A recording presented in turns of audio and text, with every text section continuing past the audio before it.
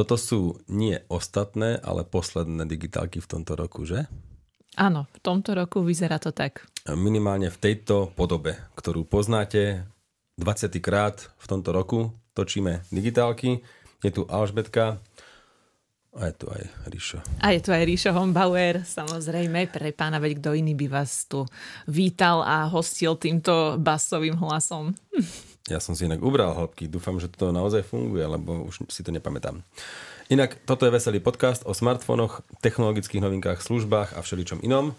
Dnes hlavne o akciových ponukách mobilných operátorov pre Vianoce 2023. Ale ešte predtým poďakujeme patronom našim, ktorí nás podporujú už, neviem, čo je 2 roky možno. Čo ja viem? Vieš čo, ja si nechcem vymýšľať. Dlho, môžem povedať hocičo, ale potom to aj tak overia. A neviem, no ja by som tiež povedala, že možno aj cez 2 roky. No. Ale nebudem to tu tlačiť. Áno, a viacerí tam sú od začiatku doteraz. Áno, ďakujeme. Stačí nám euro mesačne, ako vždy hovoríme, a vďaka tomu máte všetky, aj moje recenzie, aj naše digitálky o deň, niekedy aj 2 skôr, vtedy bez reklám v tom čase a aj zvýšenú pozornosť a nejaké tie súťaže. Chýbalo ti niečo? Akože teraz čo ešte tým patronom? Áno. Rozmýšľam, že kedy sme dali naposledy súťaž? No keď ty si niečo doniesla. Tak zase som nejakú vecičku doniesla, tak môžeme dať potom. Určite niečo vymyslíme. Musíte aj vy trošku do nás toto, že chcete súťaž. My vám ju dáme. A dnešné témy teda budú tie vianočné ponuky a niekoľko kultúrnych typov. Dokonca Alžbetka má jeden. Áno, ja to len tak prezradím. Máš aj konkrétne ešte tak rozpísané, ako si ma vtedy? Tak ja len poviem, že na konci podcastu teda Rišo si prichystal teraz ponuky operátorov. To, čo zaznie z jeho úst, je čisto jeho robota. Som na ňo pyšná, pretože takú prezentáciu, ako uvidíte, ešte svet nevidel. Inak predbiehaš, lebo nevieš. Ale ja som to zazrela, počkaj, tam, vieš, keď si to chystal a keď si premýšľal, kde dať môj kultúrny tip na záver, potom vám na záver ja sa pokúsim porozprávať niečo o knižke David Hecl, Mluví k vám, kapitán. Je to knižka od Martina Moraveca, ktorá vznikla ako interview s českým kapitánom. Pre českých poslucháčov je to kniha od Martina Moravce. Tak jo. Lebo my sa vždy smejeme, keď Češi hovoria Baňská Bystrica a podobne, a keď si povedal od Martina Moraveca, tak sa teraz smejú tí Česi. Tak jo, ja doufám, že ste sa zabavili a jedem dál.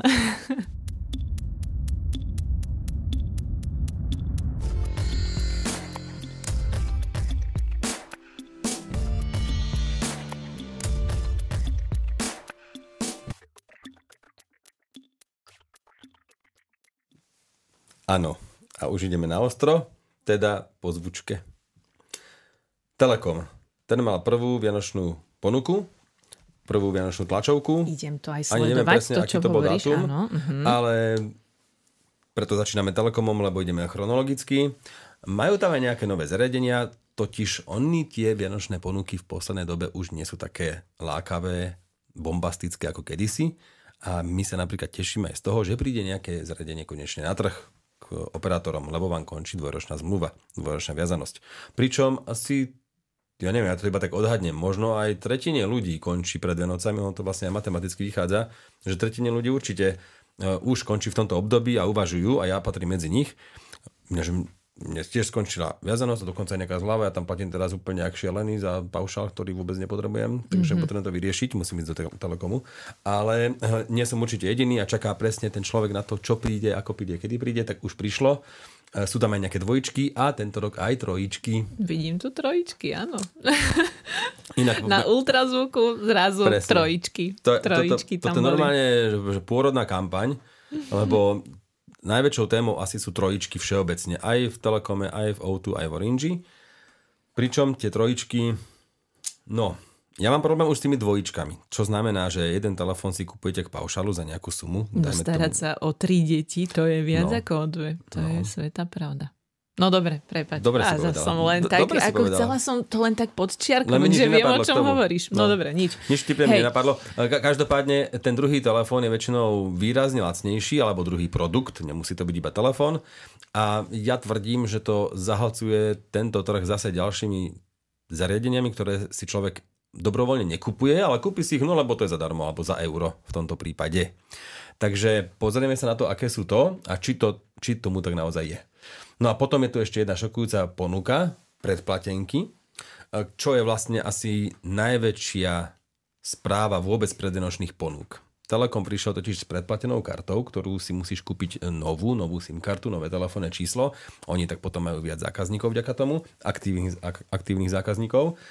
A vy vlastne dostanete 1000 GB dát. To znamená, teraz je november, kúpiš si predplatenú kartu alebo predplatenku konkrétne od Telekomu a dostaneš 1000 GB. A ty ich môžeš minúť do roka. A to neminieš. Teraz... No, aký je háčik? Každý mesiac musíš dobiť 10 eur za tú predplatenú kartu. Vtedy to dáva, až vtedy ti udržujú ten kredit až rok. To znamená, že teraz zaplatíš... A keď ho nezaplatím? Tak ti prepadnú. Aha, OK. Takže platíš. Čiže kontinualita tam musí byť zachovaná. Musí. Aha, dobre. A teda každý mesiac minieš 10 eur. Čo sa dá prežiť? No ale za 8 eur si môžeš kúpiť balíček, Mixi balíček, áno. Kde sú nekonečné volania, myslím, že aj správy. Takže vlastne za 10 eur mesačne máš nekonečné hovory, nekonečné správy a ešte 2 eurá môžeš investovať do niečoho iného. Neviem, či to je, ale podľa mňa aj do SMS lístkov, MHD lístkov. Kredit 10 eur môžete využiť na volania či SMS správy alebo nákup iných balíčkov. Dobre. Toto je otázka, asi sa to riešilo, len ja som bol nedôsledný. Či si za to môžem kupovať MHD listok v Bratislave? Ja si myslím, čo znamená, nemám to overené, ale tak asi áno, tiež by som to tak povedala, veď pošleš SMS-ku. No čo ja viem, či to sa ešte aj... No tak je to nejaká forma kreditu. Či sme neobjavili dieru? No, takže teraz to rýchlo kupujte a oni to zalatajú, to už bude neskoro. No, nič, ale SMS-ky ako také sú tam napísané, že áno. To znamená, že každý mesiac, ak budete využívať rovnomerne tie dáta, tak budete mať 70 GB. To je naozaj, to je len priemer, hej, to je aritmetický holý, možno až častokrát nepoužiteľný priemer, ale ak to chcete teda vyrátať, že ak máte potrebu 20 až 50 GB mesačne, tak vám toto bude určite stačiť na celý rok a bude vás to stať 10 eur mesačne. A ja si myslím, že to je šupa úplná. A ešte k tomu máš nejaký Magio TV štart na 3 mesiace zadarmo, na 90 dní. Ale čo ja viem, tak to, ako je to bonus. No. Lebo oni ho dávajú, tuším, aj k iným.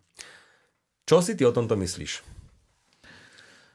S tými telefónmi si ma asi trošku nakazil v tom zmysle, že dvojičky, trojičky? Áno, dvojičky, trojičky. Aha, dobre. Ale skôr o tejto predplatenke ma zaujíma, že či si myslíš, že... No, tak ja takto nepoznám úplne ten slovenský trh, že či sú stále ľudia ochotní kupovať tieto predplatenky. Čo si myslíš ty?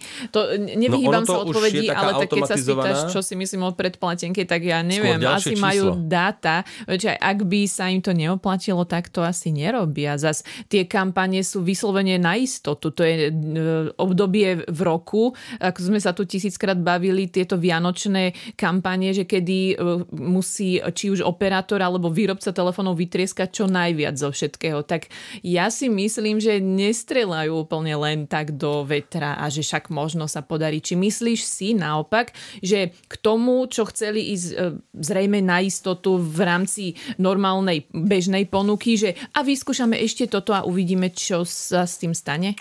No, mňa hlavne prekvapuje moja reakcia, že ja ako zákazník Telekomu, ktorý nie je viazaný, nemám vôbec potrebu si brať ďalšie číslo a toto špekulovať. Že kokos, je to úsporné, je to efektívne, ale mne sa to nechce. Ja nechcem. A myslím si, že už väčšina ľudí chce mať to jedno číslo v mobile, na ktoré sa každý dovolá, alebo sa mýlim a povedia si, veď aj tak mám WhatsApp. Aj tak možno si dám druhú SIM kartu do mobilu, mnohé to podporujú. Neviem, ako to je s eSIM v prípade predplatenky, asi to nejde, neviem. Tak, že dajú si tú druhú SIM kartu na dáta a že povedia si, no tak dáta mám tam, aj neobmedzené hovory vlastne mám tam. A vieš, že je to taký boj. Dobre, a ešte sa spýtam, a možno vieš tým, že však stále pribúda aj deti, ktoré chcú mať nový telefón a všetko, že nie je toto celkom výhodné, že vlastne pre decka to využiť? To určite áno, a zase nové číslo. Chápem, ale to dieťa potrebuje nové číslo. No, vieš, s novým telefónom nejakým, čo už má možno aj od rodičov dokonca. Že ešte vlastne 10 eur by to až tak nezrujnovalo. Ty vlastne vieš prejsť so svojím číslom do O2 a potom sa vrátiť o 2 týždne a prejdeš na túto predplatenku. Takže nemusíš meniť číslo. Lebo tam aj prenos sa ráta. Nemusí byť nové číslo. Takže pre špekulantov ideálne. Ja sa čudujem Telekomu, že oslovuje práve túto bázu. Vieš, tých ľudí, ktorí naozaj za 10 eur chcú čo najviac a majú teraz štvorky a neviem čo všetko. A možno týchto chcú osloviť. 70 giga je dosť. Mesačne. Takže táto ponuka zase akože môže osloviť všelikoho. To s tým, že využívam aj Wi-Fi, ale neobmedzujem sa v dátach, tak ja neviem, no nech mám niekedy, že 15 možno, že tak spotrebujem, že 70 je dosť, takže toto môže byť akože živná pôda pre dosť veľa ľudí. Vieš, a za tých 10 eur. Ja som nad tým premýšľal, že by sa mi to možno zišlo na testovací telefón nejaký, ale za 10 eur mesačne mi príde veľa na druhé číslo. Ale hej, toto sa mi veľmi páči. Je to najzaujímavejšia ponuka zo všetkých, ale vyčítam Telekomu, že cieli tou najzaujímavejšou ponukou na špekulantov vlastne. Vieš, na tých, ktorým nevadí vymeniť číslo, nevadí presúvať hore dole, vieš, prenášať číslo. Mne to vadí, ja nechcem ma toto míňať peniaze a čas hlavne. Necítim potrebu ich ospravedlňovať, aby to zase niekto nebral tak, ale hovoríš na špekulantov, možno cieľia oni oficiálne na nejakú inú skupinu. Kto vie. Takže napíšte nám. Prípada ti to tak, a môže to tak byť, ale uvidíme, alebo možno sa potom môžeme Miška spýtať, že koho vlastne týmto chcú osloviť. Čo ty na to? No tak ale myslím si, že to je normálna otázka, na ktorú odpovedia, že koho vlastne chcú tým osloviť, vieš. Že to škoda, že sme ho neoslovili pred týmto nahrávaním. Nevadí. Lebo my keď to nahrávame, až potom na to prídeme. To je práve čaro tohto podcastu. Možno sa tu objaví odpoveď pod týmto videom. Áno. Trojičky v Telekome, teda Samsung Galaxy S23, ktorého cena sa mení podľa vášho paušálu, ktorý si vyberiete. Ale potom dostanete za euro Galaxy A14 a za ďalšie euro Galaxy Watch 6, teda hodinky. Podľa mňa veľmi zaujímavá ponuka. Stojí za zváženie a S23 je podľa mňa jedným z telefónov roka. Je aj relatívne kompaktný, nemá žiaden problém s baterkou, prehrievaním, s foťákmi, má aj približovanie a podľa mňa S23 je teraz na jeseň trošku nedocenená, pretože má aj celkom dobrú cenu a vie konkurovať aj iPhone 15 Pro v mnohých veciach, takže naozaj zaujímavý telefón a toto trojička sa mi páči. Okrem toho sú k dispozícii aj dvojičky, napríklad Samsung Galaxy A54 k nejakému lacnejšiemu paušálu za lepšiu cenu a potom ešte T-tablet so slúchadlami Baseus. T-tablet. Áno, T-tablet. T-tablet. Takže oni urobili dvojičky nielen z telefónov, ale dali aj slúchadlá od Baseusu k T-tabletu a potom k T-phoneu. Myslím, tá druhá. A ja tu mám A54 plus S23, ale to je blbosť, toto mám chybu. Tam je A23 má byť. A54 a A23, áno. Čo pozriem, k dispozícii dvojičky A54 a čo je tam podľa teba? A23. Aha, ja som napísal S23, to je blbosť. No a nechybá ani k internetu, myslím, že 4K telka Philips alebo PlayStation 5 s nejakými dvomi ovládačmi a hrou EA Sports. A54 a A23 5G. Hovorím. Ty spravíš chybu, ty sa aj opravíš, ideme ďalej, a keby sa nechumelilo. A ideme na EA Sports FV 2024 alebo 2024. To je vraj bývalá FIFA. Teraz sa to takto volá. Fakt? EA Sports. Toto vždy začínalo. To som pred 20 rokmi asi hral naposledy. Jaj, videohry nie sú nič pre mňa. Ono už slovo videohry asi definuje, že ako sa viem pohybovať v tomto. Ale každopádne tých rôznych hardwareov, ktoré si môžete zobrať k tomu paušalu, je neúrekom a ja som len vymenoval tie trojičky, ktoré ma zaujali. A ideme na Orange. Lebo aj Orange má aj dvojičky, aj trojičky. Takže zase k paušálu si vyberete nejaký váš telefón, môže to byť napríklad Samsung Galaxy A54 a potom k tomu dostanete A14 alebo hodinky Galaxy Watch 6. Zaujímavá ponuka. Ale neviem, aké verzii sú tie Watch 6 a to sa dozviem asi iba na webe Orange, ktorý som si neotvoril. Neviem prečo. Môžem to zistiť. Či tam sú aj dámske, alebo pánske, alebo no klasiky to nie sú. Pričom ja som pri Watch 6 v recenzii hovoril, že nie sú sympatickejšie než klasiky, pretože ten cenový rozdiel je tam výrazný a funkčne sú tie isté. A tá elektronická digitálna luneta tam nefungovala, tebe nie, že? Tebe to nešlo? Mne to nešlo, normálne na tých klasických. Je možné, že som na tých práve, že neklasik. Áno, hej, lebo ja som myslela klasických základných, máš pravdu. V tomto prípade to je zlé slovo. Áno, A ty si to teda skúšala? A ona, nie že nefungovala, ja som ju nevedela nájsť a aktivovať. A mne tam prirodzene nefungovala. Lebo predtým, čo ja viem, tak som ju aktivovala. To teraz, dobre, nemám to teraz v hlave. Zapni sa. No, škoda. A to je to, že? Hlasové ovládanie všade dneska. Rišo, vidíš, ja toľko ešte toho neviem.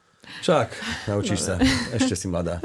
No, okrem Samsungových dvojčiek môžete mať napríklad Honor 90 a Honor 90 Lite. Toto je značka, ktorá sa vracia na trh. Podľa mňa bude výrazným hráčom budúci rok. Tie watchesky sú 40 alebo 44 mm. Takže si vyberete či dámske alebo pánske, výborne.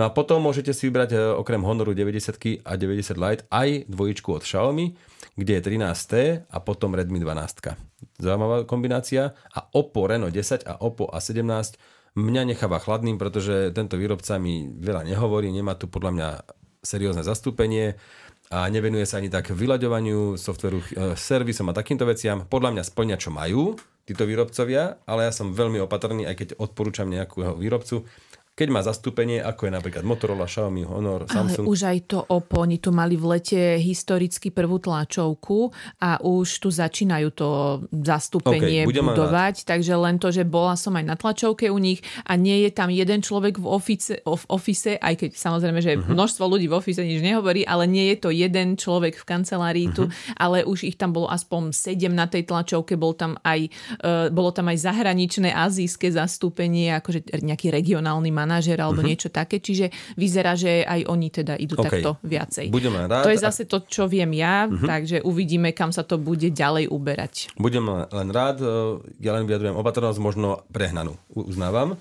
Takže ale chápem, áno, Rišo opäť chce len povedať to, že skôr vám odporúčame telefóny presne, ktoré tu majú to zastúpenie, alebo ľahšie sa dostanete napríklad potom, keď máte pokazený ten telefón k servisom, neviem čomu, proste toto asi vždycky tak nejak sa rieši potom. A Motorola G14 Neo je trojička od Motoroly, ku ktorej dostávate za euro Moto G14 a tablet Lenovo Tab M8 4. generácie. No a ja som si vybral práve túto trojičku od Motoroly, aby som vám povedal aj o tých ostatných dvoch, pretože G40 Neo poznáme. To som aj testoval nedávno. Takže... Si ho mal v tej krásnej azúrovej farbe. Áno, pekný telefónik. No ale potom, čo to je ten Lenovo Tab M8 4. generácie, si hovorím, veď vlastne ani nevieme. A podľa mňa ani vy, lebo my na to kašleme na tie lacné telefóny. Tak Rišo to chce na konci roka dobehnúť. Tak ja vravím si, aký tablet môžete dostať zadarmo za euro? No tak je to 8-palcový, čo je príjemné do ruky, hlavne pre deti, IPS-kový, HD-čkový tablet, hej, že to nemá Full HD rozlíšenie, ale menej. To nemusí byť nevýhoda na rôzne hry pre decka a základné potreby nebudú asi niekde na WhatsAppe na tom. To bude asi iba taký... Vlastne napíšte mi možno vy, že na čo používa vaše dieťa tablet iné než YouTube Kids. Lebo podľa mňa to je asi najčastejšia funkcia, plus nejaká hra, tak to HD rozlišenie úplne stačí. Je tam nejaký Mediatek Helio chipset, myslím, že A22, 2 GHz, 3 GB ramka, nebude to majster sveta, ale má to aj podporu pamäťových kariet, Wi-Fi, Bluetooth, USB-C, čo je podľa mňa asi to najdôležitejšie, že tam je audio jack a USB-C, takže tam stačí slúchadlá to dieťa, alebo aj starší človek, ktokoľvek na tom pozerá videá. Iba on nepotrebuje bezdrôtové slúchadlá, ale keď chce, vďaka Bluetooth aj bezdrôtové a USB-C nabíjanie. Lebo na tých lacných starších tabletoch to nebolo. 5000 batéria, 5100 a Android 12. Žiadna hitparáda, ale zase úplne chápeme všetci. No, môže to byť jeden z tých tabletov do kuchyne, ako to volám. Kedysi sme tu tiež mali takú tému, že keď ho bežne používa domácnosť, podľa toho varíš, podľa toho niečo nájdeš, podľa toho sem tam, neviem, pustíš nejakú hudbu, podľa toho, neviem, čo overíš v domácnosti. Ano. Tak akože jeden taký na kuchynskej linke. A mal by mať aj stereo repráky, podľa môjho... A koľko stojí? Vieme? Počkaj. 100 eur, 120? M8... Na SK som to tuším našiel, že tam bola paškretnutá zo 150 na 120, či ako akcia, nájdeš to. OK. Hej, okolo tej stovky, 4... 120 je to najkoma v akcii. Dobre, 120. Motorola G14 je druhý zástupca z tej trojice, ktorý má tiež zaujal, že čo to vlastne bude, že to zase bude niečo lacné, ale nie je to až taká katastrofa. Už to má Full HD display, 6,5 palcový, je tam chipset Unisoc Tiger T616, samozrejme nečakáme nejaké Ferrari, ale 4 GB ramky, úložisko 128, plus pamäťová karta ešte aj dual SIM plus pamäťová karta, takže 2 SIM karty, tam si môže dať tú predplatenku napríklad na tie dáta, 4 GB RAM som už spomínal, foťáky 50 megapixelový hlavný a 2 megapixelové makro. Chvála Bohu. Je tam? Je tam, má ho tam.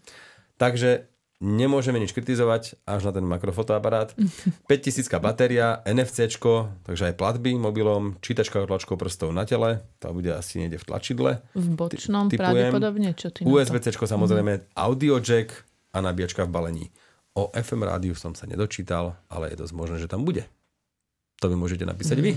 Vyhľadám, ale vyhľadám. G14. Orange priniesol aj nejaké novinky pre internet cez kábel. Možno tých noviniek mal viac, než tých noviniek pre mobilné paušály.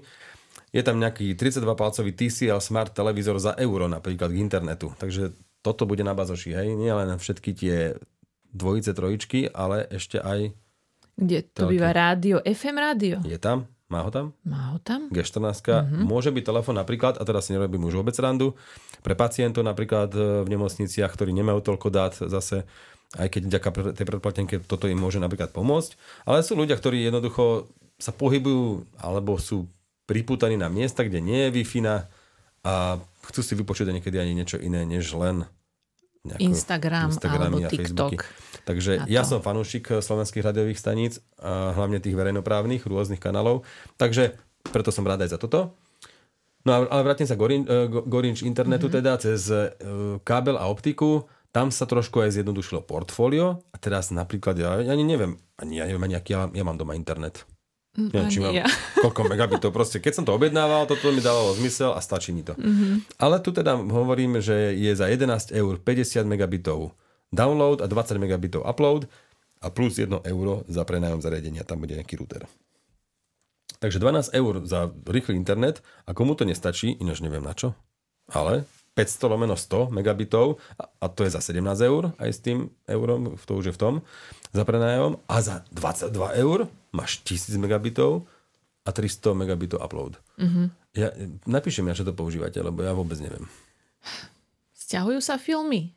Inak dnes... A to tie servery nedávajú. Ale asi torrenty? Áno ešte, že dajte nám vedieť, či máte streamovacie služby, alebo či sťahujete ešte filmy vo veľkom od niekiaľ. Ešte by mohlo dávať zmysel, že vlastne niečo sa stráca na tej Wi-Fi sieti. Hej, od toho routera, ktorý máš na chodbe, plus je vás v domácnosti viac, tak tam mi dáva ten stredný internet zmysel. Hej, že 500/100. OK. Že keď si všetci pustia Netflix, tak áno. Ale neviem, či to ten router zvládne. Snáď áno. Že no to je presne ako s tým nabíjaním rýchlým v telefónoch, že máte super nabíjačku, super telefón, ktorý to podporuje, ale keď máte tenký kábel, tak smola, hej, alebo teda nejaký lacný kábel, nekvalitný. A tuto to tiež môže padnúť na celom Wi-Fi routeri doma. Lacnom. Že ty máš takúto linku, ale v živote to nepoužiješ. Takže toto si už doma každý vie upratať, ale za 12 eur, prečo nie je perfektný internet? A ja mám doma iného poskytovateľa iba v mojej bytovke. Tam si nevyberem. Môžu byť kampane. Môžu kampaňovať koľko chcú, vymýšľať to pol roka. Ja som mala na výber, ale pôvodne nie. Tí, čo ešte sa len rok predo mnou, tým, že bývam v novostavbe zhruba, tak tí, čo rok predo mnou sa tam sťahovali, tak nemali na výber. Myslím, že tam bol vtedy len Telekom, ale už sa tam špekulovalo, že už tam aj Orange, ak to mali dotiahnuť a niečo. Čiže zatiaľ tam máme, hej, Orange a Telekom, ale ja som spokojná s tým Telekomom. Od nich mám tiež vlastne celý balíček všetkých služieb. Takže... No, ja mám vlastne Svan, čo neberte ako kritiku Svanu, lebo ten internet naozaj funguje, ale chcel by som možno balík nejaký Magenta, vieš, alebo dačo. A nemôžem mať, lebo bývam v Ríci. No, čo chceme? O2. To už je O2? Je? No tak, dobre. Alebo aj O2 má trojičky. A má aj dáta zadarmo. A O2 prekvapenia. Takže O2. 10 GB zadarmo v O2 aplikácii. Do konca januára si môžete aktivovať. Neviem, či to je za mesiac alebo jednorazovo, ale keď ich daruješ niekomu, tak potom dostaneš aj ty nekonečno, aj on nekonečno. Je to také na city, trošku hranie. Bože, však mohli dať nekonečno všetkým a boli pokoj. Ale kampaň a marketing nepustia. Máme tu ešte aj vernostný program O2, tiež v aplikácii, takže môžete mať nejaké zľavy u rôznych firiem. A teraz pribudla tam aj Slovenská sporiteľňa, Sport Vision, Slovnaft a Buzz. No mne najviac hovorí ten Slovnaft, tam si viem predstaviť, že nejakú zľavu asi dostanem. Napíšte mi vy, čo máte O2, že vlastne čo na tom Slovnafte dostanete lacnejšie. Lebo to nebude 10% na tankovanie. To už by som mal O2. To bude veľa čo, percento či čo. Neviem si to predstaviť úplne. Alebo nejaké nožíky? Vôbec neviem. Ja priznám sa, že nebola som teda ja už na týchto vianočných tlačovkách, už som teda po výpovedi a teda nebola som tam. Takže neviem, čo hovorili. No, teda neviem, čo hovorím ja. No, vieš. Viem, ale neviem, čo bude v tom Slovnafte, čo si pod tým predstaviť. Áno, že oni už mali ten vernostný program dávno, tam boli rôzne firmy a to máš, čo ja viem, že máš percento zľavu alebo 5% v parfém, zeska, alebo neviem čo. Proste taká vlastne zbytočnosť, čo človeka viac otravuje, než mu to prináša osoch. Lebo to je niečo, ako keď dostane Martinuse vždy na narodky, mi napíšu, že no máte mesiac na zľavu, neviem, 5 eur. A ty teraz vystresovaný, že čo si máš kúpiť. A ja teraz som na dovolenke, nejdem si kúpať teraz žiadnu knihu. A keď už idem do toho Martinusu, tak už to prepadne medzi tým. A ešte sa aj naštveš. No jasne, že sa naštvem. A idem do gorily, vlastne alebo do megakeních, alebo čo. Ja vás kašlem, prepadlo. Ideš to dať do automatov. Presne. No a zarobím a mám dvojnásobok. No dobre, no prosím. No. Ty v automatoch vyhráš? Ináč to môj brácho mi hovorí teraz, že riešime jeho 40-ku a že on by nechcel žiadnu oslavu vôbec najradšej. Chce hrať si automat. No a nie. Ináč, dobre, ja mám druhý. Dneska som videl, vieš, na čo inzerát? Neviem, no. Dneska na mňa vyskočil inzerát, že to odbočím, že predajú kolotočári tú loď. Sú 25 000. OK. A ty, že predám dom a idem. Moja dcera to zbožňuje a ja, že nič. Že na 10. narodeniny som nemal kúpiť toto. Ty si ako Bolek Polívka z dedictví. No. To je nápad. To je otec. Ktorý otec by vôbec zarozmýšľal nad týmto? No ja hneď, že ježiš, to by bolo. A ja by som to dokonca mal kam dať. Okay. To ja viem. Na to potrebuješ asi 380-ku. Jak je 380 jediný problém, tak potom, Rišo, si myslím, že to si priprav 25 000. No to ja zjednám a 20. To zase, to by chcel loď. Kokšo, ešte budú u teba v Maringotke kolotočári bývať. No, takže vieš chvíľu a to vlastne by to išlo. Ja som vymyslel, že ja chcem asi z Maringotky urobiť saunu. Hej. Ja furt, že potrebujem tam saunu, že chcem tam saunu a potom... Ja mám Maringotku. Čo mám Maringotku, to tam urobím v tom, že ja tak tam tú Maringotku nevyužívam. Aha, to je napadlo. Ale toto niečo vymyslím. Nie, okej, dobre. No a vráťme sa teraz k môjmu bratovi, že on nechce vlastne ani oslavu, ani nič, ale tak samozrejme niečo bude.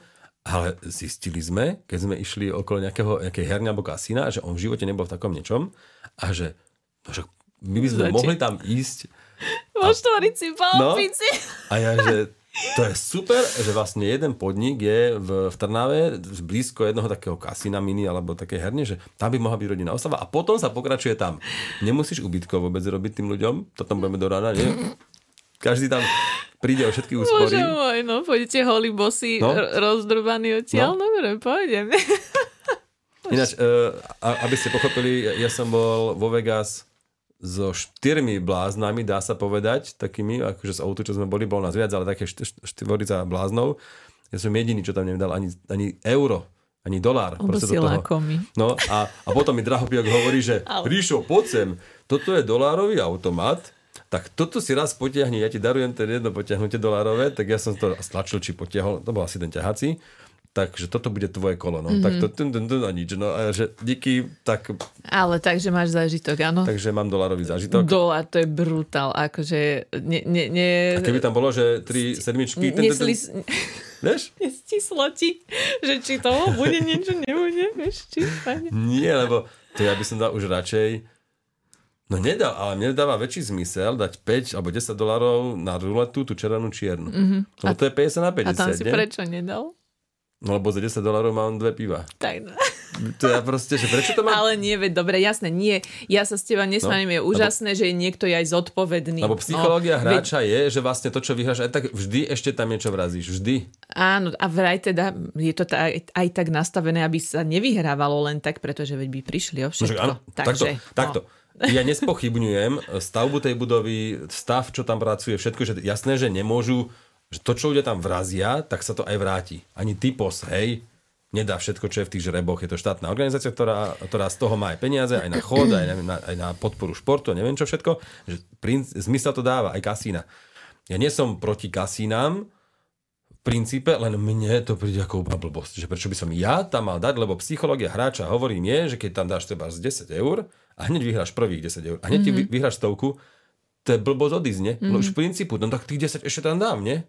Už len tých 10, čo som chcel dať. No to je tá zvedavosť hráčská, závislosť hráčská, že teda chce to skúsiť už do nekonečna potom. Čo je ináč podtón aj kultúrny typ seriálu aktuálneho Octopus. Tam vlastne vyšetrovateľ je hráč, gambler a tam sa trošku rozoberá táto psychológia toho hráča, že proste keď vyhrá tvoj super, alebo ako to, teraz je nejaká nová myšlienka, že tvoja prehra nie je prehrou supera, či ako, alebo výhra supera neznamená prehru pre teba, či také niečo. Lebo hráš a proste, že to je hra vlastne. No. Skrátka, gambling je strašná vec, úplne strašná. A ja poznám osobu, čo robila v takej herni a že neverili by ste, kto všetko tam chodí. Všakí lekári, právnici, hoci kto, proste, že neuveriteľné. Takže áno, je to dlhá, ťažká téma, ale ísť raz za život do kasína je sen napríklad môjho brata, takže asi pôjdeme. No, tak potom vám o tom niekedy porozprávam. Ale vráťme sa k O2 trojičkám, podľa mňa v O2 teraz vybuchuje. Tak to sme ich tu prerušili s vsúkou. Ináč toto vyzerá ako taký gambling, lebo toto je niečo ako tip sport. Že to taká tabulečka. If this, then that. Tak, lebo vybrať si z trojičiek v O2 nebude ľahké. O2 na to išlo trošku takým zvláštnym ťahom, že dalo k dvojičkám slúchadlá O2 Pods. A hneď vznikli z dvojčiek trojičky. Takže ich pokojne môžeme volať ďalej dvojičky, lebo tie slúchadlá dáva ku všetkým. Ale tých dvojčiek je 1, 2, 3, 4, 5, 6, 7. A vy si musíte vybrať, či chcete Motorola G14 Neo a k tomu Moto G54 napríklad. Alebo Xiaomi 13T. A k tomu robotický vysávač od Xiaomi. Alebo 13T Pro, ktorý je drahší a zase robotický vysávač od Xiaomi Robot Vacuum S10. Alebo chcete Honor 90 a k tomu Honor 90 Lite. Alebo Honor 90 Lite a k tomu Honor X6A, čo ani neviem, že existuje. Alebo chcete skladací Galaxy Z Flip od Samsungu, 5, 256 a k tomu dostanete, ináč toto podľa mňa je najčudnejšia dvojička, Galaxy A14. To znamená, že ty si ako mamička kúpiš Z Flip 5 za 1000 eur a dcerke dáš A14. Že to ti, dievčatko, musí stačiť. No zatiaľ je mladá a nezarobila si. Presne. Tak. Ale to, že fotí viac než tá matka a než hrá tam a debatuje a používa ten telefón viac možno, toto mi dáva najmenší zmysel ináč z toho všetkého. Lebo napríklad tá dvojica H40 Neo od Motoroly, čo má hodnotu 400 eur asi, a potom k tomu dostaneš Moto G54 v podobnej hodnote, to je podobné. Chápem, čo chceš povedať. Ako rozumiem, čo chceš tým povedať. Jasné, že. Alebo Z Flip 5, dcerka, ktorá išla do Bratislavy si zarobiť, si kúpi Z Flip 5, lebo to dobre vyzerá, a potom mamine na Vianoce a pod stromčekom A14. A mamina, ako si na mňa myslela. Ale tak môžu to dať aj starkým. No, áno, to vôbec nepomáhaš tomu. Nechápem, čo chceš povedať. A zase to nechcem, ospravedlňovať. No, snáď teda, ale vedia, čo robia, pre koho to teda tam je určené, no. No, oni to vedia na tom marketingu. Podľa teba? No, oni vedia všetci Oni vedia, že sa to tam takto dá, alebo ten bazoš, alebo tak, že tým starším, alebo takým, čo sa menej vyznajú, tak dostanú nový telefón. Napríklad mám zase historku k tomuto. Máme na recepcii Samsung Galaxy S3. S3 má 12 rokov. Starý telefón. No riadny. On už neúplne funguje. A ja som napísal teda e-mail na vedenie, že tu je takýto telefón a má niekoľko nedostatkov, dosť vážnych, inak to sa rozsvecuje asi 3, 4, 5 sekúnd a vôbec zdvihnutý hovor trvá sekundy, všetko trvá sekundy. A stále ten telefón ide, ináč baterku má úplne výbornú, že to vydrží týždeň. No, ale napísal som teda e-mail, že bolo by dobré už tam vymeniť telefón, tak včera mi ukazuje riaditeľka, že už je tu ten telefón, Rišo, nastav to. A dneska som tej recepčnej, čo tam je najviac času, hovoril, že bude nový telefón, ukazoval som jej a ona, prečo? A ja, že no veď tá S3, to je úplne pomalé, že to sa nedá používať už. Ale prečo veď? Ja normálne to používam. Ja, že jak normálne? Veď to trvá sekundy, to čo trvá 100 sekundy na mojom, tam to trvá 5 sekúnd. Ja som si nič také nevšimla. Tí ľudia si vedia na všeličo zvyknúť. Ako ja občas, keď pozerám, keď mi niekto len chce niečo ukázať na Facebooku a on ťukne, vie, že doma, alebo že na svoj profil, kým sa prekliká k albumom, tak akože tam sú nie že zlomky sekúnd, tam sú 2 sekundy oneskorenia. Akože to je už pre mňa tako dosť nepredstaviteľné. A tí ľudia si o nás hovoria, že sme chorí zase takisto. Ale že presne, že oni to vôbec nepovažujú za problém, alebo že im sa to nezdá, že je to pomalé. To je neuveriteľné. No, ale tak vidíš. Takže tým stačí tá A14 a tu vlastne máme aj odpoveď. Ale z týchto dvojičiek si naozaj vyberie každý, podľa mňa, a je to najlepšie prekombinované. A teraz zase ja vždy tak... Aj ma mrzí, že to zase ja tak význiem, že idem ja niečo ospravedlňovať, len ja som si dala, bolo to síce už 2 roky dozadu, ale normálne tému som robila, že som 2 najlacnejšie Samsungy A02 a A12 som testovala. 2 týždne som s tými telefónmi žila, mala som tam SIM kartu, všetko. A akože tie 2 týždne nebolo to také, ako jak ty tvrdíš tá S3 napríklad. Že ja len tak, že aj toto sa už trošku niekde posunulo. Určite si nemyslím, že sa to vyrovná rýchlemu, drahšiemu Samsungu S-kovej rady, alebo proste iPhoneu. Nie, len už asi ani to nie je podľa mňa také utrpenie. To som nechcel povedať. To len hovorím, áno, ja to len tak hovorím divákom do plena, nie tebe, že neprišlo mi to úplne najhoršie. Áno, otázka je, že čo by s tým bolo za pol roka napríklad, že či by sa to zasekalo, jak sa ľudovo hovorí, či by to bolo teda také lenivšie. Ja, ťažko povedať, ale ako ten dojem nebol úplne katastrofálny.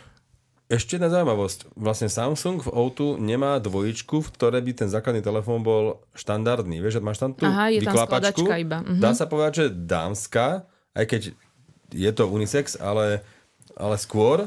A že vlastne, ak chcete normálny telefón, ako to povedať, no skladka pevnej... Neskladací, pevnej konštrukcie, tak si vyberiete vlastne od iného výrobcu než Samsungu. Zaujímavý ťah.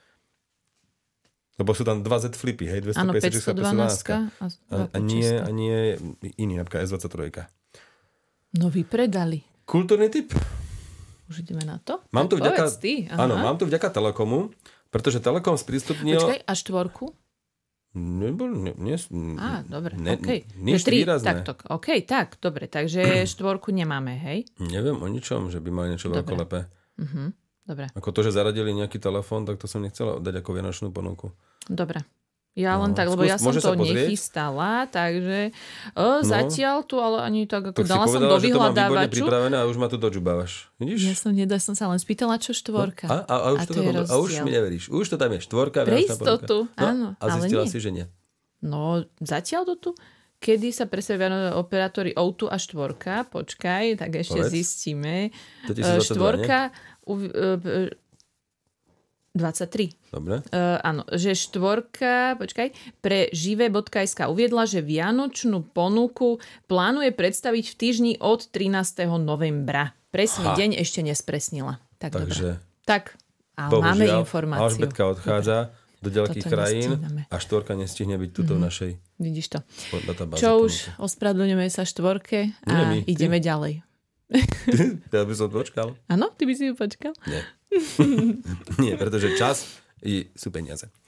To je naše najobľúbenejšie motto. Hej. A všetko je inak. No, kultúrny typ číslo 1. Dramax. Nie Dramax, vidíš? Ani to neviem povedať, aký ten kultúrny typ je číslo 1. Ach, ty nekultúrny. Dramox. To je drama, neviem čo, proste je to služba Dramox, ktorá nepremieta na požiadanie filmy alebo seriály, ako rôzne napríklad Edison Online ja používam na tie klubové filmy, tie artové z festivalov, európske častokrát, alebo aj azijské a tak. Alebo existuje KVIF, to je Karlovy Vary International Film Festival, tak kvif.tv myslím. Výborná, tam si vieš aj jeden film iba za 5 eur si kúpiť a pustíš si večer. Zase takýto artový. No, alebo žánrový film. Hej? Že sú rôzne proste služby, existuje strašne Da Films, myslím, že a je veľa. Aj dokumentárne filmy sú rôzne a tak. A toto sú nahraté, profesionálne nahraté divadelné predstavenia. Takže Dramox na 7 dní zadarmo si vieš vyskúšať, A tam normálne Národné divadlo slovenské, alebo Davidské, výborné české divadlo. To si spomínal už, je to ono, že? No. Tak vidíš, občas ťa počúvam. A tých divadiel je tam normálne desiatky. Že nielen 2. A že si povieš, aha, nová služba a tam budú 4 divadelné predstavenia. Naozaj tam tých hier je, no, podľa mňa 100. Možno aj viac.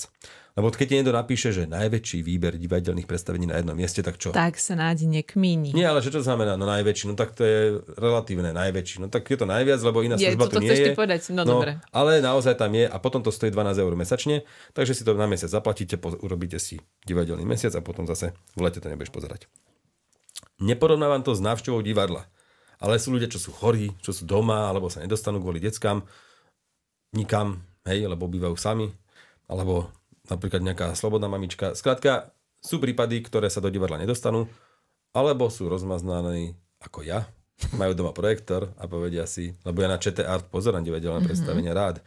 Ale toto je lepšie, že si pozriem naozaj, čo chcem. Takže toto ma oslovilo. Kultúrny tip číslo 2. Sledovanie TV alebo sledovanie TV, ono to je v Čechách a na Slovensku inak nazvané, už ponúka konečne v mobile, že si môžem zapnúť pôvodný zvuk. Takže je francúzska detektívka, môj obľúbený žáner na STVčke. V mobile. Tak ja si v mobile konečne viem prepnúť, že si dám po francúzsky a s titulkami. Toto išlo na mojej smart... Parlez-vous français? Nie, ešte stále nie. Ale veď ako vidím, áno, keďže si mi odpovedal. No. OK. D'accord, oni stále hovoria. To je súhlas. Áno? D'accord, je ako, že sú... Áno, alebo teda vyjadrenie súhlasu. Fakt? Aha, ďakujem. Tam je to preložené. Altop, ináč, to si vedela? Keď máš titulky, tak vždy na slovenskej televízii to robí firma Altop. OK. Ja neviem. Nevedela. To podľa mňa je... To je normálne, jak sa to zlatá baňa. To proste preklad, lebo titulky sa robia podľa mňa dneska už automaticky. Čo to ti urobí nejaký strojov, preklad, nie? A potom to tak vyzerá. No a potom je tam dobre. Tam sú také preklepy. Áno. Nie, môže to byť, akože ja po francúzsky neviem, ale má to byť také, akože môže byť aj dobre, pravdepodobne, alebo niečo aj také, že áno, súhlas, dobre, možno aj dobre, vidíš, ja fakt neviem, len som to. Čo? To asi nie. To vždy, to je bien. No vidíš, no. Très bien. Très bien. A to je veľmi dobré. Aha, fakt to som nevedel. No, nehovoria to v tých detektívkach. Oni viac hovoria mord a takéto. To je buď vražda, alebo niekto zomrel. Vražda asi. Vražda? Okay. To sú tie mordy v niečom. Ja, vraždy No skrátka, ja to pozerám na smart projektore, ktorý je androidový a ide to na stenu a tam si vždy zapnem originálny zvuk. Vždy. Proste ako náhle niečo ide na doma, smola, proste tam nie sú titulky, hej. Veľakrát, alebo aj na Markize. Veľakrát nie sú titulky, alebo nejde pôvodný zvuk, alebo na Jojke. A ešte sú tam reklamy, to je už chore. Nevadí, naspäť k tomu. Proste nie na všetkých platformách išlo zapnúť pôvodný zvuk a potom titulky. Na slovenskej televízii a českej televízii vždy máte pôvodný zvuk, tam je to aj napísané vždy, že tento program obsahuje audiokomentár, ale to je iné. Ježiš, čo to je? Doplníme toto. Co to meleš? Nie, to je audiokomentár znamená pre nevidiacich, že dobre, je potom ďalší typ zvuku, lebo máš 3 kanály. Prvý je slovenský dubbing, hej?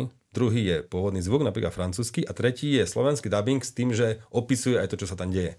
Nastúpil do auta, hej? Tak to je pre nepočujúcich. Asi ťažko. Keď to opisuje? Počkaj. Nie, počkaj, ale veď keď to opisuje v titulkoch. Nie v titulkoch, to je, hovorím, zvuková stopa. Že sú 3 zvukové stopy. Dobre, tak už som... Dobre, pardon. Dúfam, že ste sa zasmiali všetci. Áno, zasmiali. Zasekla som sa pri titulkoch a prišlo mi to samozrejme, čo tým chceš povedať. Ale povedal si zvuková, máš pravdu, to už mi mohlo dojsť. A potom sú titulky a tam je presne, tie titulky sú pre nepočujúcich, takže tam naozaj je aj smiech veľakrát napísané. Áno, toto som ja myslela, ale počkaj, je aj zvuková stopa, teda áno, zvuková, kde on to Takže vlastne... Na rádiu Devín som tak počúval už nejaký film. To sa priznám, že som nevedela. Čiže počkaj, a oni to akože hovoria, ako to napríklad vyzerá, že ahoj, hovorí Janko, alebo ahoj, zatvorka, povedal Janko. Náš dubbing znamená, že sú rôzne hlasy, takže to tam nemusí hovoriť, že to je žena, muž a takto starý mladý, ale on hovorí, že práve nastupujú do auta. Alebo zabuchli sa dvere, alebo tak. Že keď je to evidentné zvukovo, to nepovie. Ako keby ešte aj to, ale není to jak knižka. Nie je to ako scenár. Nie. Nie je tam napríklad ani výraz tváre, nekomentuje úplne všetko, len základné veci. To by trvalo dosť dlho. No to by musel spomaliť ten film, no. Dobre. OK, to vôbec sa nesmejem, len sa snažím sa to naozaj pochopiť. No, funguje to. A na toto sú verejnoprávne médiá, prosím pekne. Hej, akože my si tu často počúvam, že v tomto štáte nič nefunguje. No tak OK, ja som rád, že na toto peniaze idú, lebo nie všetci sme zdraví a vidiaci a počujúci. Takže toto si konečne viem prepnúť a teda vedia si to aj tí nevidiaci, nepočujúci a neviem kto všetko, ale aj ja na tom iPhone. No a ja tam chcem tú francúzštinu. Už chápem. Aby som sa už konečne lebo ja som si myslel, že to je lakor, vieš, dlho. A potom, že som to hovoril kamoške a ona, že nie, to je dako. Takže dobre, aj ja tam robím chyby. A vieš si zapnúť titulky asi aj... Nie, nemáš tam tie originálne. Vieš, to je škoda, ako na Netflixe, to zase mám rád, že anglicky s anglickými titulkami. Toto tam nie je, lebo je to pre slovenských nepočujúcich. No a takže, ináč najdlhšia téma je toto. Takže sledovanie TV, preto mám rád, lebo tam sa dá zapnúť ten pôvodný zvuk už naozaj všade asi. A kultúrny tip číslo 3 povie osoba, ktorú nebudeme už do konca roka možno ani počuť, pretože dnes večer, teraz jak nahrávame, ona už je zbalená, má kufor. Veľký. Áno. Koľko ťa stal ten kufor? Akože nebol kufor, najlacnejší. Ale letenka, myslím. Koľko ma stála letenka? No kufor. Asi 80 eur letenka. Aj ideme s tým kufrom? Aj s kufrom? Že počkaj, ty myslíš ešte batožina k tomu? No. Aha. To neviem. Počkaj, to už bolo dávno totižto. 80? Áno, prestupujeme v Bruseli. Ideme na sever. Neviem. A ty ješ do idem Bruselu? Na sever, áno, v Bruseli. A to je to, že preto bola aj taká lacnejšia tá letenka, tam sa čaká 6 hodín. Ale už popri mojom aktuálnom rozpoložení mi je to úplne jedno, takže budeme čakať nejaké bruselské piva? 6 hodín v Bruseli a potom ťaháme na sever. Pre viac informácií o tom, čo idem robiť a ako to celé dopadne, vám môžete sledovať. Nerada hovorím veci popredu a aj keby toto tu nie je, tak o tom nehovorím asi vôbec, ale samozrejme tým, že ste ma tu stretávali s Rišikom 3 roky, ani neviem koľko, tak teda toto aj takto trošku chcem zazdieľať. Zároveň až keď všetko nejako dopadne a ja niekde budem, tak môžete sa pozrieť na môj Instagram, možno Facebook prípadne, alebo LinkedIn a uvidíme. Idem na pár mesiacov niekde a potom uvidím, čo bude ďalej. Do Vianoc sa s Rišikom nestretneme isto a po Vianociach alebo môžeš a po Vianociach možno najskôr o nejaké 2-3 mesiace, takže uvidíme, čo bude ďalej s digitálkami.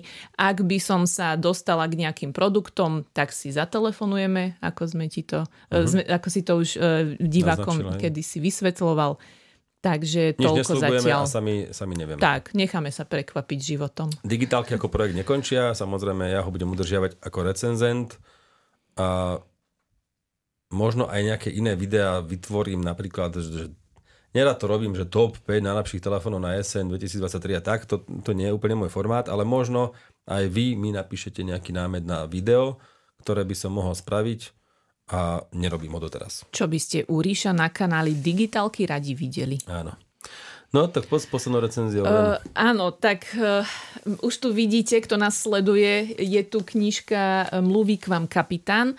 Ako som spomínala, teda je to kniha vo forme interview, čiže rozhovoru medzi kapitánom, českým pilotom Davidom Heclom a Martinom Moravcom. Snažím sa to vyskloňovať, aby to bolo k spokojnosti. Túto knižku som vám spomínala už dávnejšie. Ak si na to niektorí spomínate, pár mesiacov dozadu som povedala, že som ju čítala a mňa veľmi zaujala, pretože priznám sa, že som vôbec nečakala toľko veľa zaujímavých informácií o letectve. Keďže vám chcem z tej knižky teraz o nej niečo povedať a aj niečo presnejšie konkrétne prečítať, tak ospravedlňujem sa všetkým, ktorí milujú aviatiku, tak sa to povie, alebo teda letectvo, pretože normálne sú ľudia, ktorí žerú všetky lietadlá, vedia všetky tie názvy, kódy, neviem čo, vedia koľko pasažierov, vedia aký je rozmer lietadla a podobne. Idú si to, že keď niekam ideme, keď sme ako novinári cestovali, tak hneď sledovali, že akým ideme Airbusom alebo akým Boeingom, neviem čo, vie, že už popredu si pozerali, koľko ľudí tam bude, neviem čo. A priznám sa, povedala, že nejako mi to bolo vždy jedno, respektíve mala som dosť veľa iných starostí, takže toto som nejako nikdy v tom lietadle nesledovala. Ale takto, ospravedlňujem sa týmto ľuďom, pretože možno niektoré veci dosť zjednoduším, alebo možno sa mi bude zdať niečo zaujímavé a fascinujúce, čo práve, že vám sa ľuďom, čo sa v tom trošku vyznajú, sa vám to bude zdať úplne akože OK, teda toto všetci vieme. Ale ja dúfam, že sa mi aspoň trošku podarí priblížiť pár zaujímavostí z toho letectva, ktoré tento David Hecl narozprával. Tú knižku budem teraz potrebovať. Aby som len predstavila pána Hecla, je to prvý český kapitán na najväčšom dopravnom lietadle sveta, teda Airbuse A380. Dosť veľká časť tejto knižky je venovaná práve Airbusu A380. Normálne tu je niekoľko desiatok strán. Ten Airbus totiž nazývajú aj veľryba a tu vždy hore je lebo sa podobá na veľrybu. Tu vždy hore je to napísané, takže vyslovene o tom Airbuse sa dosť veľa rozprávajú. Tá A380 je veľmi zaujímavé lietadlo. Ktoré vlastne končí. A ktoré, áno, že aj sa tu presne o tom bavili, že či bolo od začiatku odsúdené na koniec. To som tiež inak vôbec nevedela, že je to teda také obrovské známe lietadlo a oni vlastne sa rozhodli ukončiť výrobu tohto lietadla. A aj to tu niekde opisoval, teraz si ma tak akože zaskočil hneď tou otázkou, vzniklo ako odpoveď na legendárne Jumbo, teda Boeing 747. Bol to závod s Jumbom A380. No. Akože súboj alebo pretek. Aha, tak. A380 není krajšia, ale určite je lepšia, hovorí pán Hecl. Pilot toho lietadla. Avšak, počkaj, myslím si, že je tu dosť veľakrát úprimný aj k takým svojim názorom, že jasné, ako si presne si teraz načal jednu tému, že áno, hovorí pilot Airbusu, že áno, jasné, že je krajšia ako Jumbo proste od konkurenčného Boeingu. Avšak spomína tu presne aj také doťahovačky pilotov. Musela by som to teraz hneď hľadať, ale pilotov Airbusov a Boeingov. Vraj teda Airbusy sú jemne podceňované, ak som to správne tak pochopila, že takto, že keď sa stretnú piloti, tak skôr tak, že ty jazdíš na Airbuse chúďa v takom zmysle. Ale práve, že on tu napísal ten svoj pohľad, že teda sa spýta, že a koľko máš ty nalietané na tom Airbuse, keď teda tvrdíš, že to je podradnejšie, alebo teda je to, ja neviem, pre teba niečo menej. Lebo zase presne, on zase naopak tento Hecl tiež šoféroval, pilotoval aj Boeingové lietadla, alebo lietadla od Boeingu. Je tu dokonca zoznam lietadiel, na ktorých išiel. Pán Hecl pracoval v českých aerolinkách. Tam sú tie ATR-ky talianské, portulové. Presne, tam vyzná 42 a 72 a ešte tam mal Boeing B737 v Emirátoch, teda veľmi známej. Som sa dal ja dokopy s mojou manželkou. No prosím. Tak to pre teba to. Do Bratislavy. V Emirátoch tiež potom pracoval a tam mal na starosti A330 Airbus, A340 a potom aj A380 a následne prešiel do Korean Air a tam sa staral o A380. Vieš, čo mi to pripomína? On keď v roku 2009 lietal na B737 na Boeingu, a podľa mňa vtedy už aerolínie končili pomaly české. Oni mali dosť zastúpení po svete, vieš, oni dosť lietali. Oni a on vo svojej čase najväčšej slávy boli veľmi akože vychytené, tak to opisoval. A on podľa mňa asi odišiel kvôli tomu, že rušili tie lety a on potom si našiel prácu v Emirates, nie? Nie, on sa snažil akože na všetky strany a že teda by aj niečo a potom... Okay. Takže nebolo to v dobe, kedy prepúšťali? Nie. Čo ja som si z tohto zapamätala, tak nie jednoducho podal prihlášku a zobrali ho. Takisto potom aj podal prihlášku do Korean Air následne po Emirátoch a aj tam ho vzali. Avšak v Korean Air potom aj jeho kariéra takéhoto pilota dopravných lietadiel skončila veľkých, pretože začal COVID. Je to tu aj s tým veľmi zaujímavo bolo popísané, že vlastne dostali akoby odporúčanie dať výpoveď, alebo proste v takom zmysle, že nejako museli prestať, že sa ich v podstate zbavili. Korejských pilotov nie celkom, lebo tam v pozadí tí vedeli viacej s tým, že oni nepodpísali nejaké papiere, ktoré podpísali európsky a tak ďalej. A potom vlastne bolo ľahšie dať výpoveď následne týmto ľuďom, čo podpísali nejaký papier, takýto pofidernejší. Úplne prepáčte, ako to vysvetľujeme. Hovorí tam aj o platoch a o odmeňovaní pilotov? Áno, je tu aj o tom. O tom sa veľa hovorí, že ľudia si myslia, že tie platy sú obrovské. Áno. To nie sú až také veľké. Nemám to bolo to už pred pár mesiacmi. Toto nemám vyslovene podčiarknuté, že neviem ti to teraz z hlavy ale zapamätala som si z tohoto, že presne pilot dá ešte aj v dnešnej dobe obrovské peniaze do výcviku. Teraz nechcem už tam trieskať tie eurá a koruny české. 1000 eur. To oveľa viacej. Neviem, to vychádzalo, bože môj, 3 milióny českých korún, dosť veľa peniaz na výcvik a jemu sa to vôbec, ak sa dostane do nízkonákladových leteckých spoločností, ktoré tu, ak som to ja z toho vydedukovala, kritizoval v tomto, tak ten pilot môže zarobiť napríklad, že 1000 eur. Že totálne, že proste ako nejaký šofér bežného trolejbusu, príklad, neviem, zase si trochu vymýšľam, ale že človek, ktorý musel zvládnuť obrovské množstvo štúdia, neviem čoho, peňazí do toho dal, tak sa môže dostať proste do obyčajnejších nízkonákladových spoločností, vyslovene aj teda nejaké tie, Ryanair, Wizz, alebo čo sú tie Smart, alebo takéto, už nechcem tiež, ale okrem Ryanairu ešte nejaké tie 2 a 3, také ďalšie, čo sú. A tam teda majú vraj dosť nízke platy a teda to je taká škoda celého toho letectva, že hoci kvituje... Ty teraz ideš nízkonákladovkou, že? Teraz idem asi nízkonákladovkou, áno. Vodu káže, víno pije. Bohužiaľ. Ale takto, že na druhej strane, idem ale povedať, že na druhej strane kvituje, že aj vďaka týmto nízkonákladovkám môžu lietať ľudia, pre ktorých to bol predtým iba... akože, že niečo také existuje, ale pravdepodobne sa do lietadla v živote nedostane. Takže má to dve strany, sprístupnili... Nahrávame? Dobre, sprístupnili teda lietanie aj vlastne všetkým možným ľuďom. Tak napríklad mne, jak sa volali? Ježište, tá prvá slovenská, čo skrachovala. A oni mali, viem, že mali sklenažíkovú nakreslenú na lietadle, nie? Sky Europe sa volali. Dobre, a mne sa zdá, že nemali... Ty to nemali sklenažíkovú, to by bolo drahé. Tak dobre, ale viem, že jedni, práve že tí, čo ju mali. Ale neviem, dobre, tiež sa nebojím, lebo začal si tiež tak tému dozadu. Sky Europe vlastne prišli, a ja som vďaka tomu bol v Paríži napríklad. No vidíš v Londýne, a tiež to stalo. To boli koruny ešte? Asi áno. Proste za 1000, neviem, vidíš to. 500 korún, 1000 korún. No teraz by som nesadol do lietadla, ale vtedy som sa ešte nebál. Ja som tak, lietali sme aj s novinármi po svete, tak išli sme aj Lufthansami, aj biznis triedami, aj Emirátmi, všeličím. Ja som nikdy nešiel biznisom, ty viac, a ty asi áno.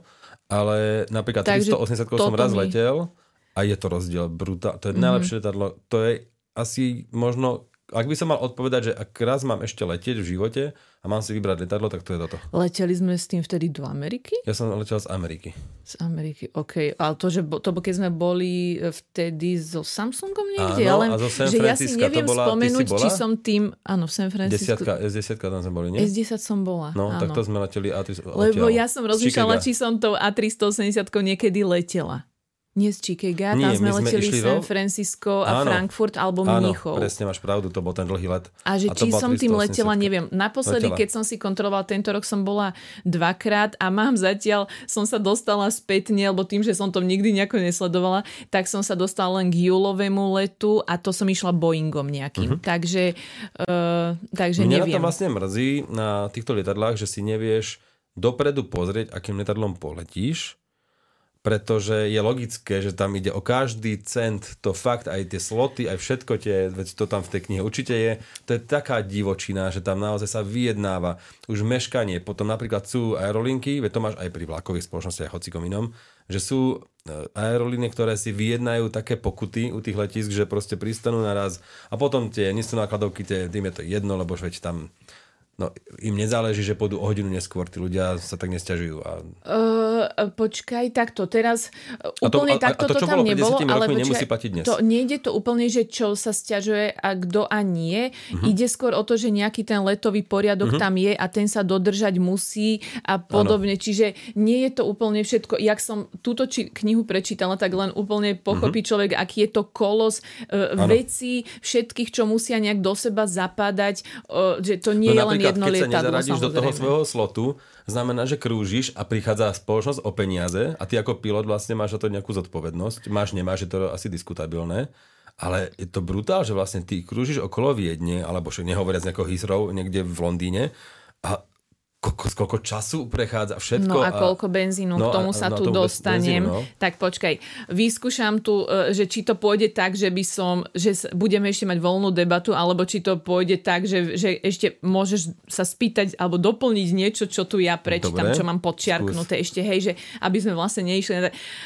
Začnem len s tým, že to je úplne na začiatku knižky, to som si len hneď podčiarkla, ma zaujalo, že búrky a polárna žiara, síce naživo vyzerajú úchvatne, ale je ťažšie vyfotiť ich bežným telefónom. Hej, nerozprávame sa teraz o tých nádherných úkazoch, ktoré podfocovali ľudia napríklad aj teraz, čo som videla na Facebooku nad Slovenskom, že odfotiť ich telefónom, že je to náročné z toho kokpitu a tak, a že v tom bola výhoda korejských pilotov, ktorí mali skoro všetci telefón značky Samsung. Ich fotky dopadli o mnoho lepšie ako všetkým ostatným, ktorí mali proste hociaký iný telefón.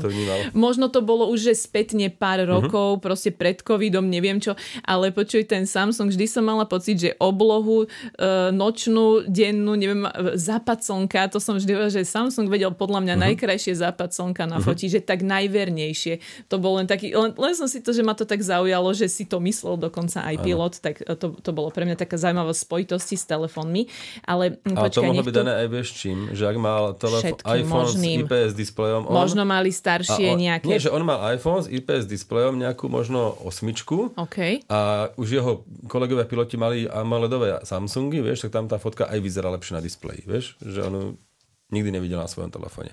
Môže byť. Môže tam byť. Je tam veľa premenných zrejme a teda nič zlom. Pravdepodobne sa ten pilot nevenuje recenzovaniu telefónov a nemá toľko informácií ako ty, alebo ako my dvaja. Preto robí pilota. Preto robí pilota a robí ho pravdepodobne dobre. Takto, teraz zaujala ma ďalšia kapitola o pristávaní. Napríklad, máme pocit, že keď lietadlo také nádherne tichučko pristane, že to je tak, ako chceme pristávať. Samozrejme, lietadlo nemá ani pristať tak, aby drclo extrémne, ale v príručke je vraj napísané jednoducho ku každému lietadlu, že proveďte pevné pristání. Nazývajú to firm landing, teda proste pevné pristátie. Pointa je, že to lietadlo je stavané na nejaký ten náraz tých pár, neviem, tón, kilogramov, neviem presne koľko, aj to tu niekde opisuje, len to nechcem hľadať. Proste to zvládne, hej, taký ten náraz, ale prečo je to lepšie, ako to jemnučké kiss landing, teda poboskáš iba tú zem. Vraj je to lepšie preto, lebo ty, kým sa maznáš s tým pristátím, tak v rámci lietadla potom to pristávanie nie je 1, 2, 3, ale ty preletíš napríklad o 300-400 metrov ďalej. A vlastne on sa potom musí ten pilot vrácať tých 400 metrov navyše.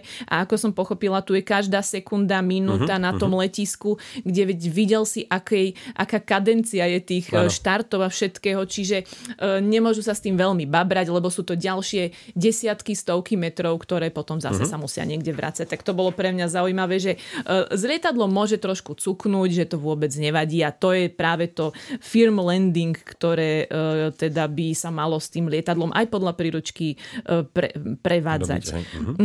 Potom, počkaj, toto je niečo o pristávaniach, akože dobre, počkaj, tuto mám, že či sa tlieska. Myslíš si, že sa tlieska, má sa, nemá sa? Tak ja som to znalietal, netlieská sa. Tleskajú len niektorí. Netlieskáva sa, ale ja som si myslela, že bude k tomu trošku negatívnejší, že s prepáčením, že to bude také, že sedláci tlieskajú, alebo ľudia, čo idú na dovolenku, tlieskajú. Hej, neviem, ale hovorí, že poprvé, ja budem trošku aj po česky, nech to nemusím, poprvé som potlesk zažil ešte v ČSA, kdy sme často vozili ľudí na dovolenou nebo z ní. Ale so zavedením linky medzi Prahou a Dubajom, potom tento zvyk sa preniesol aj do väčších lietadiel. Takže znelo to ako keby česky, európski turisti, tak ja neviem, akože koho je to špecialita, ale takto. A teda pointa je, že čo on teda si o tom myslí, že možno to niekomu príde hlúpe, ale nám pilotom to určite nepríde hlúpe, že nie sú herci, muzikanti ani športovci, hoci kto im len tak nezatlieska, takže jemu to akože vlastne vôbec teda nevadí. Avšak jednak, že presne, že to ťažšie počuje, jediný náš niekoľko hodín sme zavretí v kokpitu, počkaj. No, ale že my piloti by sme si aplauz vychutnali až o pár minút neskôr, keď až lietadlo zabrzdí, lebo vlastne to, že zosadne, on ešte musí sa neviem kadiaľ štrikovať a tak, že vlastne on ešte si to akoby nevychutnáva, ale presne aj to, že to nie je úplne vždy počuť, to máš pravdu. Ano. Takže ešte aj to tam ešte všeličo hučí, spätný chod motorov, vymýšľam si to slovo, ale proste niečo také, že tam všetko začne hučať. Takže to bolo o tlieskaní, to ma celkom zaujalo. Počkaj, když přijeliete z východu, no a potom celá veda je podľa mňa to, že keď pilot odlieta, môžem ešte rozprávať si s tým OK? Lebo sme sa dohodli, že Rišo mi povie, kedy už budem trošku dlhá s týmto. Je celá veda, keď pilot odlieta, že čo všetko vlastne musí spraviť, alebo že čo všetko ho čaká, že to nie je len teda dostane nejaké papiere do rúk a sadne do kokpitu a je to, že proste začína to asi tak 4 hodiny pred odletom, proste má nastavený budík, kým sa dostane k letisku a všetko možné. Do tabletu si stiahne tzv. Letový plán a podľa dĺžky letu má letový plán a dokumentácia s ním spojená až 80 strán a väčšinou sú v ňom informácie, teda sú tam informácie o počasí, provozu na letových tratích nebo o všech letištích, ktoré by ste cestou mohol potrebovať.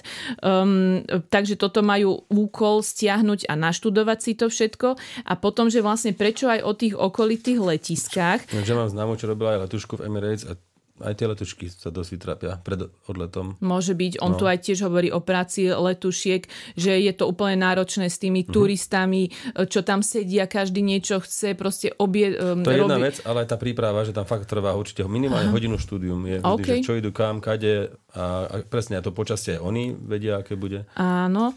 A na plánovanie trás má každá spoločnosť určený tím ľudí. Keď sa budeme baviť napríklad o linke Praha-Dubaj, tak počítačový program ponúkne až 30 rôznych profilov tratí. Do New Yorku to bude aj 50 dokonca. Rovnaká linka sa málo kedy letí po úplne rovnakej trase. Závisí to od všetkých možných faktorov, od počasia cez tiež nejaké letové podmienky, kde letia ďalšie lietadlá a tak. A tu sa dostávame k otázke, že my keď vidíme, že napríklad letíme z Frankfurtu to sme sa bavili do San Francisca, tak sme videli, že to išlo obrovským oblúkom. No a ono to nie je až taký veľký oblúk, samozrejme. Áno, a ten pán Moravec sa teda pýta, že priamkou by to vlastne bolo oveľa kratšie, teda to tak vyzerá opticky, hej, že neletíte oblúkom, ale idete priamo. No a ak môžem, tak túto to tak trošku niečo dlhšie prečítam, že pán pilot vysvetľuje, že bude tu teda treba vytiahnuť trochu zemepisu a meteorológie. Poprvé, zemegula nie je gula, má tvar elipsoidu, takže je pretiahnutá, sploštená a fyzická vzdialenosť jednotlivých miest je teda skreslená. Takže máte pravdu, že to vyzerá, že teda priamkou to bude kratšie, avšak namiesto toho tu už je, nejaký konkrétny príklad, že napríklad, keď dáme na kilometre, to už sú tu, konkrétne naopak spátky, mám to prečítať celé. No nemusíš celá, to si tiež presvedčila. Na jednej strane je Dubaj, na druhej New York, zoberete pravítka, urobíš čiaru. No problém je, že tvoja mapa na stole je iná než globus. Tak vám vyjde cesta, cez Rím a Azorské ostrovy rovno do New Yorku. Ale namiesto toho vlastne vy idete lietadlom a vyrazíte smerom k Moskve, ďalej okolo severu Škandinávie, cez Južné Grónsko, Labrador, Montreal a až potom dorazíte do New Yorku. A hadajte čo? Na kilometre to bude kratšie. Čiže áno, len teda hovorím, že ako to vyzerá. Lebo my nemáme globus, vieš, stále pred sebou. Ty sa stále pozeráš na nakreslenú mapu, ktorá je deformovaná. Hej, papierová je vždy deformovaná. Lebo Grónsko nie je také veľké na globuse ako na papierovej mape. Hej, to je ten známy prepočet, že tá papierová rovná mapa. Avšak sú tam aj ďalšie všelijaké faktory, že napríklad, keď je niečo na kilometre dlhšie, ale keď naskočíte nad oceánom na vietor, ktorý má aj 400 km za hodinu rýchlosť, tak ten vás potom zase krásne poniesie. My to sme vedeli, že do do Ameriky a z Ameriky bol vždy rozdiel, pol hodina minimálne. Áno, a ešte aj tuto by som to len, že v júni poletíte z Dubaja do Šanghaju 8 hodín a v januári to stihnete za 6 dokonca, že aj je tam veľmi, akože tá teplota vzduchu asi ovplyvňuje a všetko, počkaj, tuto to ovplyvňuje čo konkrétne? Trasa sa nelíta, vítr môže ísť za to, že stejná trasa, jeden deň trvá 6 hodín a druhý deň a áno, to je proste normálne. Hej, no skrátka je to celá veda okolo týchto s nastupujúcou zimou sa totiž studený vzduch prevalí cez Himaláje, spadne na sever Indie, vytvorí sa rozhranie s teplým vzduchom, silné tryskové proudení, vy do nej cestou naskočíte a nese vás skoro až do Číny. No skrátka, že vietor má v letectve zásadný vplyv. Viem, že to nie je nič nové, ale tak akože počuť to takto premenené na hodiny a všetko, tak to sa mi zdalo zaujímavé, ale tuto už nebudem dispečer, keď vymýšľa trasu. Lebo počkaj. Aj autorské práva ešte máš, vieš, na tej vidíš knihe. To je... To nemôžeme úplne jasné. čítať. Počkaj. Čo sa mi to... Dobre, tak už len zaujímavosti, že napríklad o turbulenciách, no hovorí, že my si tak myslíme, aké turbulencie sme len zažili, ale hovorí, že väčšina, sú 3 druhy turbulencií, teda hej, slabšie, silné a extrémne. Väčšina z nás zažila len obyčajné slabšie. Vraj to naozaj, teda je to prúdenie vetra, bohužiaľ, ale že nie je to akože niečo, čo môže uškodiť, teda tieto slabšie, hej. No potom sú tie mierne už teda tak, alebo stredné, ktoré akože tam už môže aj pohádzať čeličo, no ale tak bolo tam, že extrémna, že by mohla, nemám to tu teraz, že by mohla aj lietadlu ublížiť, ale zatiaľ nespomínal tu, že by sa niečo také ešte vôbec niekomu stalo, hej. Totižto práve tí dispečeri hľadajú cesty, kde niečo také nebude, zároveň pilot sám, vraj keď má nejaké informácie, on sa rozhodne, že idú okolo turbulencií, alebo jak to povedať, okolo tých pásiem s tými zmenami vzduchu, alebo proste tam tými prúdeniami. Takže všeličo. Ale čo chcem povedať, že prekvapilo ma, že my, keď sa spýtal ten spisovateľ, že ale veď napríklad vidíme natriasať sa nejaké krídlo, že veď máme pocit, že to je brutál, strašné. A on povie, že dobre, to je napríklad, že vidíme, že sa krídlo vychýli 0,5 metra, hej, že keď vidíš z okna, že tam sa trase krídlo. Ale že tuto pán kapitán videl skúšky, že až kým sa skúška tuhosti lietadla a teda snažili sa zlomiť to krídlo a vraj ho museli vykrútiť až do 7 alebo 8 metrov, aby prasklo. Takže si predstav, že ten rozptyl, keď vidíte niekedy z okna, hej, tam skrátka. Áno, že to krídlo nejako teda plávať, tak vôbec to nie je také hrozné. Myslíte na to, že to môže byť až do tých 7 metrov, takže až vtedy bude zle. Keď som si to prečítala, tak som mala celkom dobrý pocit z letectva v tom, že ako tu stále opakuje, nadovšetko je bezpečnosť. Aj to, ako sa hovorilo, že Ryanair už čoskoro bude lietať tak, že ľudia budú ako v autobuse tam stáť a neviem čo, že zatiaľ hovorí, že to podľa neho nepripada do úvahy, že tá bezpečnosť, tí ľudia už odvždy sedeli v lietadlách s pásmi a so všetkým, že v tomto smere sa tam teda neuvoľňuje. A prišlo mi to strašne zaujímavé. Aj o tom lietadle, o tom, koľko letec musí natankovať, koľko musia do lietadla natankovať, to sú, že proste desiatky tón navyše benzínu, aby už zaujímavosť o A380 a tým už len skončím, že koľko, spotreba A380 je 12 tón leteckého benzínu za hodinu. A oni musia mať obrovské rezervy už len v tom, keď idú po letisku. Proste nechcem klamať, koľko tón sa spotrebuje kerozínu, jak sa to volá, toho leteckého benzínu, už len keď idú ešte len tie kilometre niekedy k dráhe, k tomu, kým vzlietnú.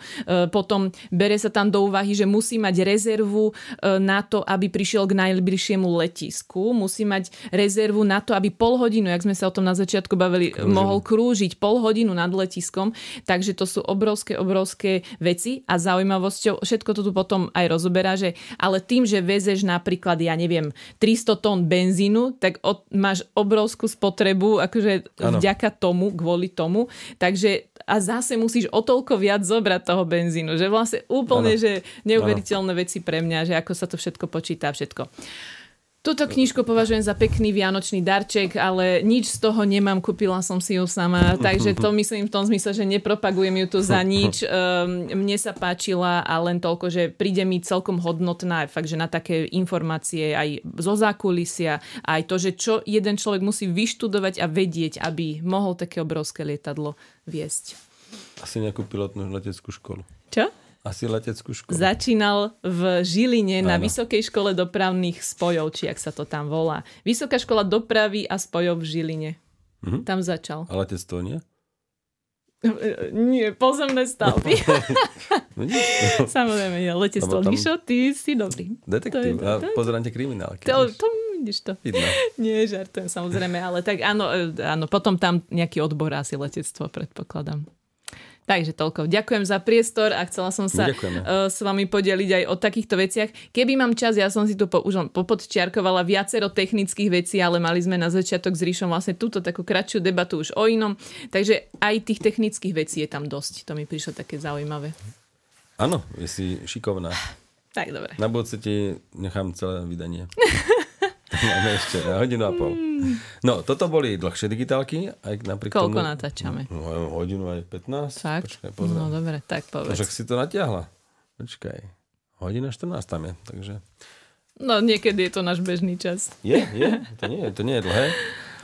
No čo ti zaželám? Nič, to Buď teraz zdravá. tu nebudeme sa pred ľuďmi ločiť. Zaželajte Alžbetke samozrejme všetci, čo môžete, aby sa nám vrátila zdravá a spokojná, oddychnutá.